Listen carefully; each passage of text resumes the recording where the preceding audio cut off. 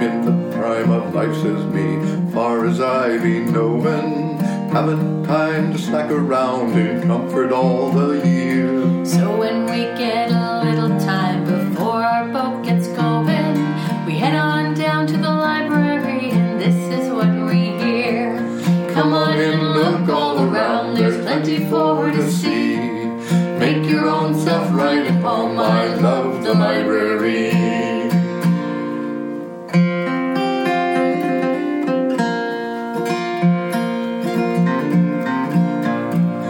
When I was a little kid, 'fore I done my growin', couldn't read or write so well, I didn't have the gear. No, I couldn't read or write so well before I'd done my schooling, but I'd head on down to the library, and this is what I hear. Come on in, look all around, there's plenty for to see.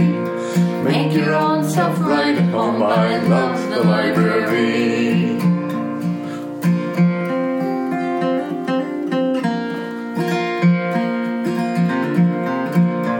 So if you're on a fishing boat, or if you be towing, maybe get a book online and check it out for free. Grab something great to listen to for sailing or for rowing, and finish the last chapter in that best ever story. Come on in, look all around, there's plenty for to see. Make your own self right at home, I love the library.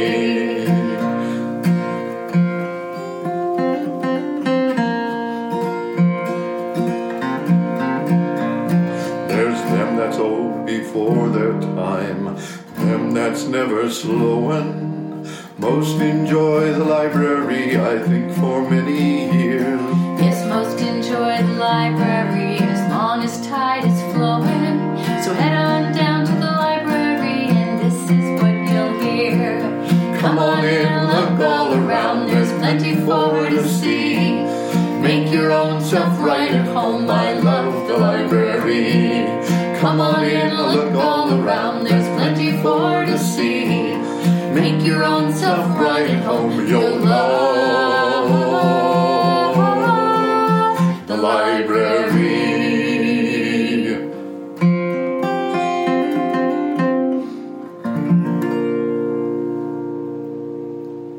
Welcome to Homegrown Conversations, a collaboration between KFSK and the Petersburg Public Library. I'm Kari Peterson, and today we are going to be talking about the Alaska Native Claims Settlement Act, and it's today we're recording this on December 18th, which is actually the 50th anniversary of the Alaska Native Claims Settlement Act passage in 1971. And we're going to be talking with Nicole Hollingstead, who is born and raised in Petersburg. She is a board member of the ANCSA Regional Corporation Sealaska, and she's also the owner-operator of A&A Solutions, a consulting firm. Welcome, Nicole. Hi, Kari. Thank you. I'm so excited to be here, and how great that we could have this conversation on December 18th, the actual 50th anniversary of ANCSA. Yes. I wasn't really expecting that, and so it's kind of a nice surprise. The Alaska Native Claims Settlement Act, also known as ANCSA, is so complicated. I've had lots of conversations with you about this. We will likely do more than one show about this because there's so much information. I wanted to start with Petersburg Indian Association and where they fit into everything, because I had asked you this question: when was PIA incorporated and for what purpose? Or was it in preparation for ANCSA? We'll start there. And actually, Kari, if I may, I would be happy to introduce myself as I should culturally in the Tlingit language. My English name is Nicole Hollingstead. My parents were Luella Nicholson Hollingstead and Casper Hollingstead Jr. of Petersburg. My Tlingit name is Cha'akla, Yuhat Duasach, Yech Ayachat, Takdeng Tan Nachat Seti, Sakwedi Yadi Ayachat, Norwegian Yadi Ayachat. And so what I've told you in my Tlingit introduction is my Tlingit name, T'Akla, which means mother eagle, that I am a member of the Raven moiety of the Tlingit Society. Tlingit Society is organized into two moieties. You're either eagle or you're raven, and that was meant for balance within the society. And I am of the Tuktain Ton or Sea Pigeon clan, and I am also the child of Tsakwedi, which is the split killer whale, and Norwegian, if you happen to catch that in the midst of all that Tlingit. So thank you for letting me give a little history. Tlingit communication by nature sets you in context of where you are and basically who are your people. Sometimes you get asked that when you're Tlingit or Alaska Native. Well, tell me more about your people. Where are you from? What people are you from? So the introduction, gives my clan and my moiety, which are set by my mother. Tlingit is a matrilineal society, so the children are always the same moiety and clan as their mother. And I also said I was the child of, which is how we acknowledge our father. So that's all wrapped up in there and tells you a lot about me in a quicker way than I might have done just now. But it's fun to know the pieces and parts of what that introduction means. Thank you. To your original question about the Petersburg Indian Association, I will start by saying how excited I am that we're having this conversation because there are so many pieces to understanding Alaska Native cultures, structures within the state of Alaska, how they work together, even just simply understanding what's the difference between a tribe and a corporation. I'm hopeful that this conversation might help people understand some of those differences and in just a really simple conversational way, give some of those meanings and definitions and help people piece that together. Yes. Starting with the Petersburg Indian Association, we do have to, as always, place it in context. So the federal government, as we all know, has a relationship with tribes in the United States, with indigenous peoples. And it is, of course, the treaties under which tribes ceded their land in return for certain services in perpetuity that created the backbone of the United States. Now, we also know there are tragic, terrible instances of forced relocations and the trauma and the experiences that came from that. But if we're simply looking to historically the backbone of those treaties and the land that was granted to the federal government, there then has been a history of policy between the federal government and tribes within the United States. So federal Indian law is sometimes, referred to as the whole collective body of policy that impacts tribes. The federal government went through different waves of their relationship with Indian nations. And something that I think a lot of people aren't familiar with is that it's actually the United States Constitution that set up that government to government relationship with Indian nations. There's a clause in the Constitution, and for anybody who's curious, it is Article 1, Section 8, Clause 3. It's called the Commerce Clause, and it allows the federal government to have the power to regulate commerce between foreign governments, the different states, and with Indian nations. So our own Constitution sets a relationship where the federal government recognizes Indian nations as sovereign governments, as nations with whom they can regulate commerce. That's something that not a lot of people realize. And that is what sets that relationship. It is not a racial relationship with the federal government. It is a political relationship. So if people have questions about preferential treatment or discrimination. These are natural questions that come up in the conversation of the relationship of tribes with the federal government. It's good to remember that it goes back to the U.S. Constitution and a recognition that Indian nations are sovereign entities. That means they rule their own government, their own nations. They set those laws by which the residents of those nations live under. So that's a lot of history, but it's relevant because federal Indian policy goes through these waves in the history of the United States. And coming out of the late 1800s into the turn of the century, federal Indian policy had largely focused on terminating Indian nation rights. Turn of the century, and especially now, we're in the 1930s. In the 1930s, President Roosevelt was facing the impact of the Great Depression and was crafting the New Deal. So it's in this environment that federal Indian policy wants to reduce federal control and increase Indian self-governance and self-determination.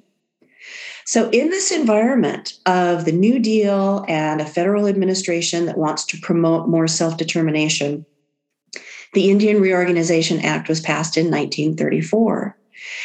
It then included Alaskan tribal nations in 1936. And essentially what it did is it allowed tribal groupings, many of whom are formed around the communities and the lands they occupied and the villages that they created. The Indian Reorganization Act asked them to formalize their tribal governance and their tribal organization so that they could be more self-determining. So imagine in the face of a nationwide depression where people are really struggling to create conditions for more prosperity and more success, Indian tribes now have the chance to do that. So that is the basis under which the Petersburg Indian Association was formed. So the indigenous peoples in this area of Ha'ani, which is Tlingit for our land, were able to file a constitution and bylaws to establish the Petersburg Indian Association. So the Petersburg Indian Association is the tribe of the region of Petersburg, Alaska. Okay. So it really didn't have anything to do with ANCSA. It did not. The Petersburg Indian Association preceded ANCSA by decades. And that's true of the federally recognized tribes in the state of Alaska, particularly those who were formed and recognized under the Indian Reorganization Act. Sometimes people shorthand that to the IRA tribe. Oh, Petersburg's an IRA tribe, which is true. And people in Southeast Alaska often hear different tribal organizations, but they're not quite sure what the name means, what they're hearing. You've got the Hoonah Indian Association, Wrangell Cooperative Association. You've got the Organized Village of Cake, Petersburg Indian Association. These are the tribes of Southeast Alaska that are recognized by the federal government, have a government-to-government relationship with the federal government, and are considered the sovereign authorities in this region. Okay. So that's why federal funding flows to those tribes. That is actually part of hundreds of treaty agreements that go back to the services that the federal government has pledged in perpetuity forever to provide to tribes in the United States. Okay. Thank you for that explanation. And I just have to throw this fun question in here. Would you like to tell us who wrote the bylaws for the Petersburg Indian Association? That is such a sweet question. My grandmother, Amy Yachedi Hollingstead, was one of the original founders of the Petersburg Indian Association, and she assisted greatly writing the Constitution and the bylaws of the Petersburg Indian Association. So there's a of course, a close relationship because it's my tribe, but there's a family history, as there is with everybody who resides in Petersburg, who is a member of the Petersburg Indian Association. The family histories go back, and mine is no exception. And Amy was such an influential figure in my life that it's nice to know that there's that close connection with the Petersburg Indian Association. Yeah. Thank you for that.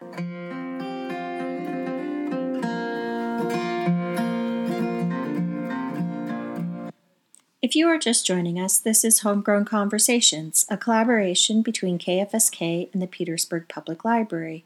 I'm Kari Peterson, and today I'm talking with Nicole Hollingsted about 50 years of the Alaska Native Claims Settlement Act. Nicole was born and raised in Petersburg.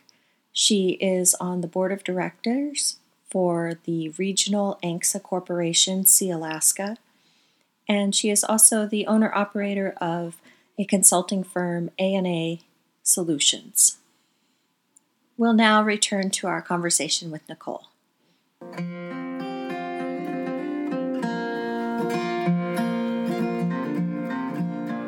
Can you please give us an overview of the Alaska Native Claims Settlement Act?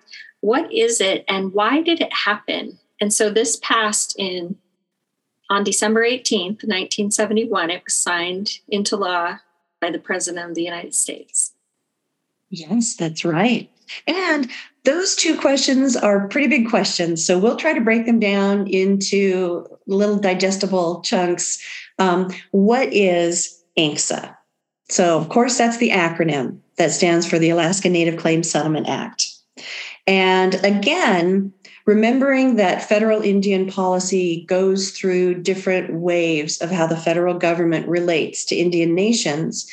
Well, in the 1950s, 1960s, you've got the administrations of President Johnson and President Nixon at a time when there were really powerful civil rights movements, including those of American Indians. The American Indian Movement, or AIM, was an incredibly powerful and effective uprising and the collaboration of people coming together for American Indigenous rights. So in that environment, President Nixon established a new direction of federal policy, again, leaning towards self-determination. So it is the 1960s, and the land rights of Alaska Native peoples had never really been formally established with the federal government. So you have, of course, these indigenous populations who have been living for thousands of years. Scientific evidence shows 10,000 years and more that tribes have been existing and occupying in Southeast Alaska in particular. So in the 1960s, Alaska Natives wanted to address land rights with the federal government. In 1966, the Alaska Federation of Natives was formed specifically to try to work through Native land rights with the government. And then, as we all know, oil was discovered on the North Slope in the late 1960s. So that added some urgency to want to settle Native land claims in Alaska. And through a lot of effort, and I'd love to talk a little bit more about what that local effort looked like. In December 18, 1971, the Alaska Native Claims Settlement Act was passed to establish and extinguish Alaska Native land claims in the state of Alaska. Yeah. And the main purpose, truly, was so that the Trans-Alaska Pipeline could be built and oil could be brought from the North Slope down through the state of Alaska to the ports in Valdez, for example. Yeah. For the purposes of this conversation, that was the long explanation. I'll give a little short explanation too that might help connect the dots for people. ANCSA, or the Alaska Native Claims Settlement Act, really became urgent in the late 1960s because oil was discovered on the North Slope. And the state wanted to be able to build the pipeline that ran this, through the state of Alaska, and there was an urgent need to settle Alaska Native land claims. And this piece of legislation is what achieved that. So Congress worked very closely with Alaska Native tribes and associations and representatives to create this legislation to settle land claims and allow the pipeline to be built. Okay. What was going on locally at the time with that? You had said that earlier about. Yeah. So when the Alaska Federation of Natives, AFN, was formed, and there was building awareness that there needed to be a land claim settlement. Oh my gosh, there are so many families who have histories and memories of grandparents, aunties and uncles who literally would go door to door with coffee cans and collect dimes and the nickels in their handkerchiefs to try to raise money to send representatives to Washington for this really important land claim. There was so much interest, and we knew that something really exciting was going to happen, something that would really have a strong impact on the natives of Alaska. And there was so much grassroots activity to make sure that our needs and our rights were represented in Congress. And so many Alaska Natives traveled to Washington, D.C. And I've heard stories of people wanting to make sure that they were dressed in the proper Western attire. So they bought their suits and their ties and even brought along briefcases so that they would be taken seriously. But inside the briefcases was dry fish and pilot bread, and it was essentially lunch. But it was important to represent and to try to be successful and be taken seriously by all of those federal people out in Washington. Nice. So as an Alaska Native woman, can you tell me how you feel about the 1971 ANCSA legislation and how it's impacted Alaska Native communities since then? So the result of ANCSA, which is important for people to know, is that the tribal land in Alaska was actually assigned to the ownership of corporations. There were 12 regional corporations that were formed through ANCSA, and they became the fee simple title owners of Native land in the state of Alaska. So these corporations are state chartered in the state. They're private, owned by their Native shareholders, and they are for-profit entities that hold title to the land in Alaska. So this is interesting about ANCSA. What it means is that there are no reservations that were formed through ANCSA. There's one reservation in the state of Alaska, in Metlakatla. There is a second very small reservation. It's 1 acre of land that's owned by the Craig Tribal Association, and they should be congratulated for creating that Indian land within the state of Alaska. It's their sovereign 1 acre in the community of Craig. So ANCSA created the corporations that took title to the land, and Alaska Natives who could claim a geographic connection to that region were allowed to enroll as shareholders, and they were given 100 shares of stock in those regional corporations. That's how the corporations were formed, and that's how shareholders in that corporation came to be. Okay. So not only were there 12 regional corporations, there were over 200 village corporations that were formed and a handful of urban corporations. Urban were just communities that were slightly larger in size and had a more urban designation to them. Or Sitka. So, yeah. So there are hundreds of corporations in the state of Alaska that own the title to land in the state of Alaska. The tribes do not own the land in Alaska, and people don't always realize that. So there's this sort of unique situation and arrangement in Alaska where the corporations work very closely with the tribes. The tribes are still sovereign. They receive federal funds. They deliver services and programs that are really important to Alaska Natives.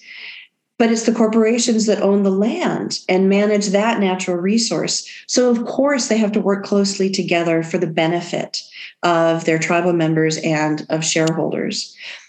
Tribes and corporations also work really closely with health consortia in the state of Alaska. We're familiar with SEARCH in Southeast Alaska and ANMC up here in Anchorage. So all together, these consortia, tribes, and corporations work to deliver those programs and services and benefits that are so important for the success of Alaska Natives. Okay. So that's the practical impact of what ANCSA meant.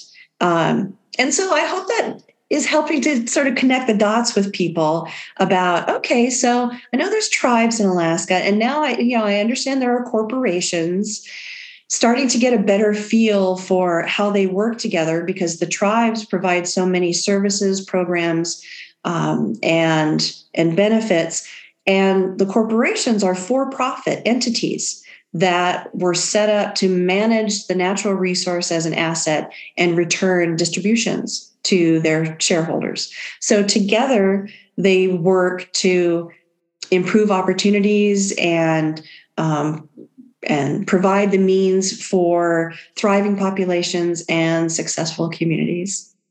So just for an example, I understand that Petersburg Indian Association was created as a sovereign government to interact with the federal government on behalf of Alaska Natives in our community here.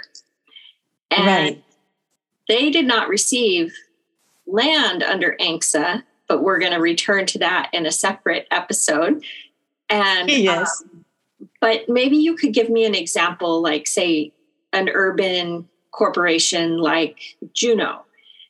And what is the name of the sovereign entity, the tribe of Juneau? What is the urban corporation of Juneau that then interacts with Sealaska? Sorry, that's such a great question because it's really a fundamental question that so many people have about how these entities are identified and how they work together. So Juneau, for example, is actually the headquarters of the collected tribes of the Tlingit and Haida Indians of Alaska. And that's where the Central Council of the Tlingit and Haida Indians of Alaska has its headquarters. That is the tribe that's based in Juneau. And it encompasses those peoples from Southeast Alaska. Under ANCSA, Juneau was classified as an urban community, and so it was allowed to create an urban corporation, and that's Gold Belt. People sometimes hear these different names. Tlingit and Haida is the tribe that's headquartered in Juneau, and Gold Belt is the urban corporation representing those shareholders from Juneau. And then Sealaska is the regional corporation. Okay. So now at this point, hopefully people will understand how the ANCSA corporations were formed, that there were already Indian tribes in the state of Alaska. The village corporations were formed around communities, and so were urban corporations. There were 5 communities that were left out of the Alaska Native Claims Settlement Act. Those 5 communities are Petersburg, Wrangell, Ketchikan, Haines, and Tenakee Springs. Those communities would have been designated as urban communities and would have been able to establish an urban corporation 50 years ago when ANCSA was passed. And it is an important conversation to follow up about what that might look like and how it might have impacted the community of Petersburg if we had had a corporate entity over these last 50 years, potentially providing benefits to those shareholders and to the community. But on a broad level, you have Alaska Natives who are designated members of tribes. And then in many cases, those tribal members also became shareholders. It's really important to know that ANCSA set a blood quantum limit for people who could enroll as shareholders. the federal government in that piece of legislation said you had to be at least 1/4 Alaska Native blood quantum. So it could be a combination of different tribes. You could be Aleut or Athabascan or Tlingit, but it had to be at least 1/4. So now imagine this. There was a deadline set by when you had to be born. You had to be born by December 18th, 1971, and have 1/4 blood quantum in order to qualify as a shareholder. That was the law. There are so many families who had kids in their family that were separated by that deadline. So older siblings were allowed to enroll and become shareholders. Younger siblings, just because of the date they were born, were not shareholders. And it really creates, as you can imagine, a really interesting dynamic within our communities. And it's exciting to talk about what that, might have meant and to understand better what the impact of ANCSA was on Alaska Natives and on our communities. So this piece of legislation was passed in 1971. It had some provisions in it that were to take effect at the end of 1991. And those were that the stock could convert and be sold to the public, and the land that was conveyed to the regional corporations and the village corporations could be subject to taxes. So, in their wisdom and through their experience, our Alaska Native leaders saw these 1991 changes coming and worked together again to have Congress amend ANCSA so that those provisions were amended so that the stock would not become publicly sold and the land would not be taxed and potentially lost to ownership of the Alaska Native people. So the 1991 amendments, they're called, they were passed in the late 80s, but our ancestors, our Alaska Native leaders, rightly anticipated what the impact of that might be. And like usual, got down to business and hammered it out and figured out what the right path forward was that was the best thing for honoring all of the efforts of our past relatives, doing what was right for the present and what is best for the future. And in Tlingit, this is a value called Hashuka, and it's that relationship between past, present, and future that guides the decision-making within Alaska Native society and communities and in organizations like ANCSA corporations. Nice. Thank you for summarizing that.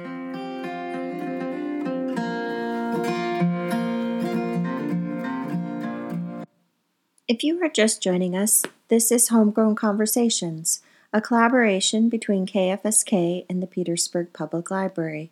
I'm Kari Peterson, and today we are talking to Nicole Hollingstead. Nicole was born and raised in Petersburg. She is on the board of directors for the Regional ANCSA Corporation Sealaska, and she is the owner-operator of A&A Solutions, a consulting firm, and she is helping me navigate all the different parts of the Alaska Native Claims Settlement Act, as this month is the 50-year anniversary of that piece of legislation. So back to our conversation.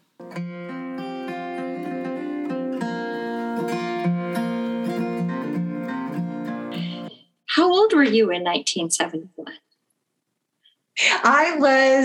I had just turned 6 on December 18th of 1971. My birthday was December 1st. So all 3 children in my family were able to enroll to Sealaska.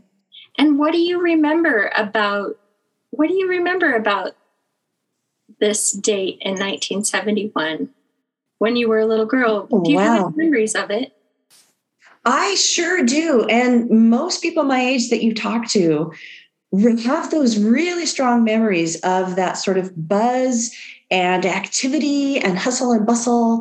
And we knew there was something in the air. And it's really common for kids to just sit under the coffee table and listen to people talk. And parents, aunties, uncles, grandparents, everybody was talking about this big thing that was happening and what we could do to make sure rights were recognized. So I do remember as a little girl, the family talking about this and what it might mean. My grandmother, Amy Hollingsted, she passed away just shortly after ANCSA was passed, but I'm really glad to know that she saw that come to fruition. So many people worked so hard to try to protect Alaska Native rights, even though this legislation was very complicated and is still in many ways very difficult to navigate. But she did see that happen. And I was a young girl when she passed, but her activity, her fight for Native rights through the decades of the 30s into the 70s have always really inspired me to serve in roles that uphold our Alaska Native people and support our communities. Nice. Thank you for that. I remember the first time I learned about Elizabeth Pradovich, and I was blown away at how this was going on in Alaska so many years before the civil rights movement in America, right. And that it was a woman. And then through learning about Elizabeth Pradovich, then I began to learn about Amy Hollingsted. She was a woman and doing these things, they started doing them in the 20s and 30s and 40s and 50s, and they just kept going. And there was such a movement. I think that's the thing, is there were so many people working on it.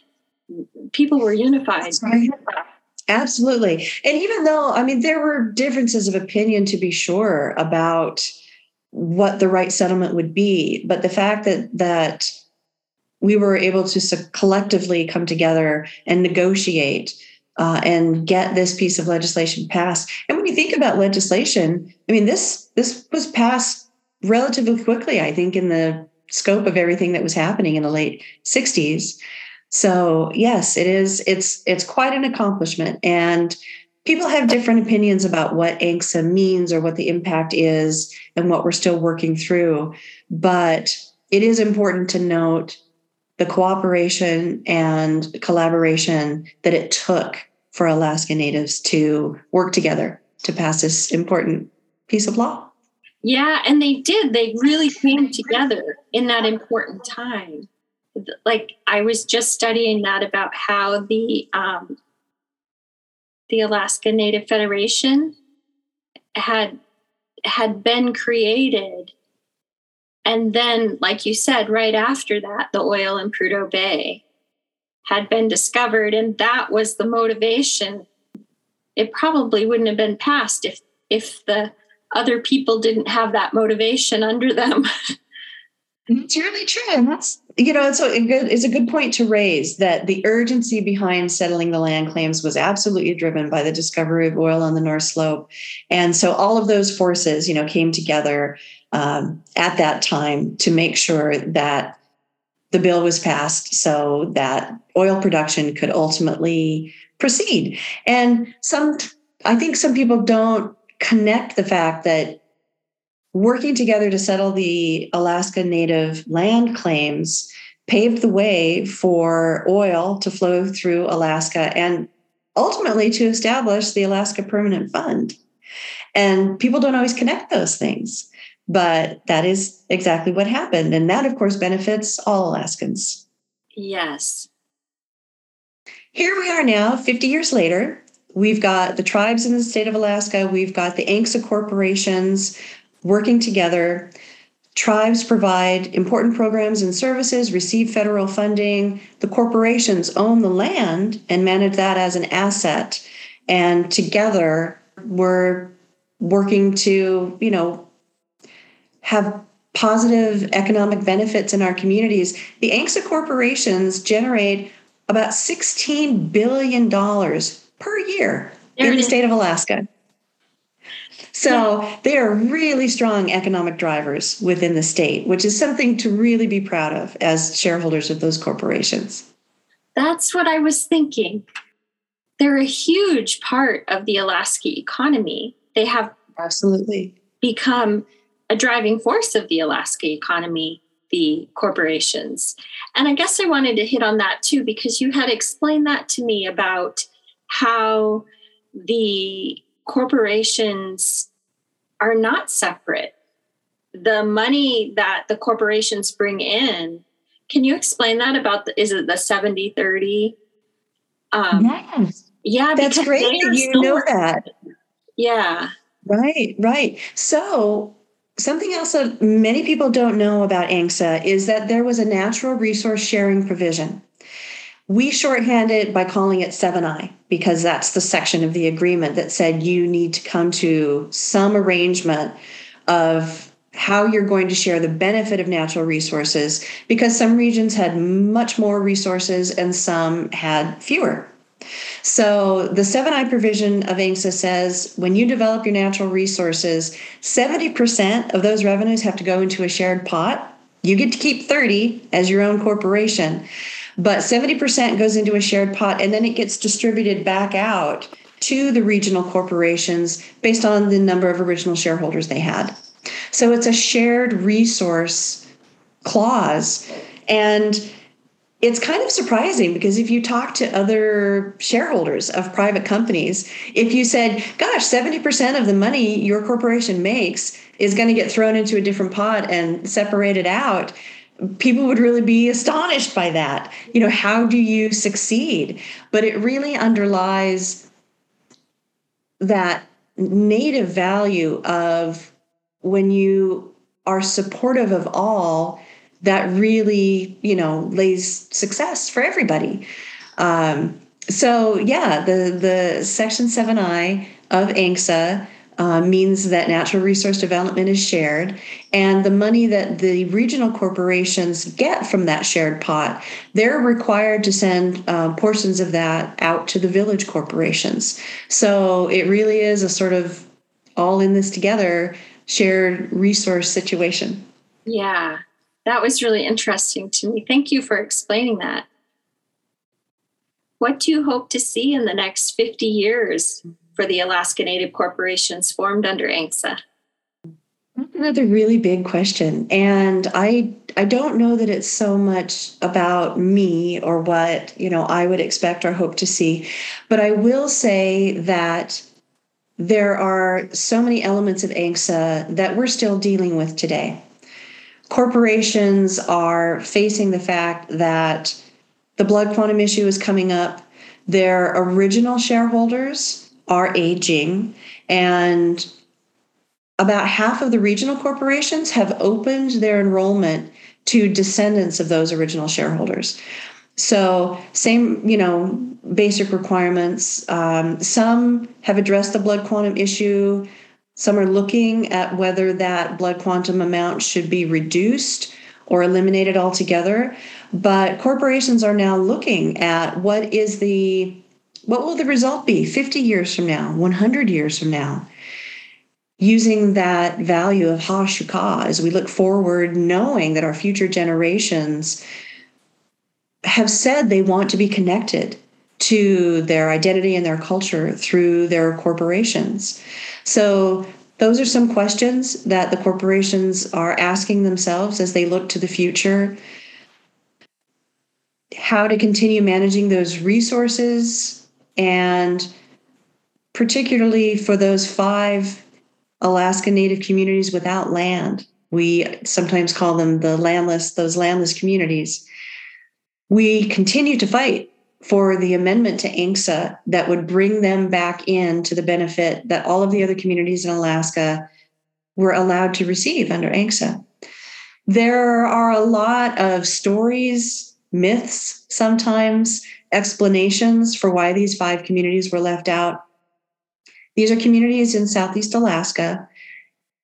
Southeast is a timber-rich region. Reasons have speculated from existing timber contracts where contractors didn't want local competition for the timber, to people simply stepping out of the room for a cigarette break when things were happening so quickly and negotiations were being settled so rapidly. There have been studies that have shown these 5 communities met all of the requirements of an urban corporation, and so likely should have been included. We continue to fight for those landless communities to receive the land that all of the other INCSA corporations did and enjoy that benefit in their communities. Yes. Well, thank you. Thank you for sharing your knowledge on this topic. It is so, there's so many moving pieces to it. I really enjoy talking to you about this subject. Thank you. You're so welcome. And I'll say Gunesh Chish. Thank you for having the conversation. INCSA changed the landscape, literally, for Alaska Natives. And as we look to the future to see, what this means for our next generations, it's nice to just take this moment and recognize the effort it took to get INCSA passed and to continue working to keep Alaska healthy and thriving. Yes.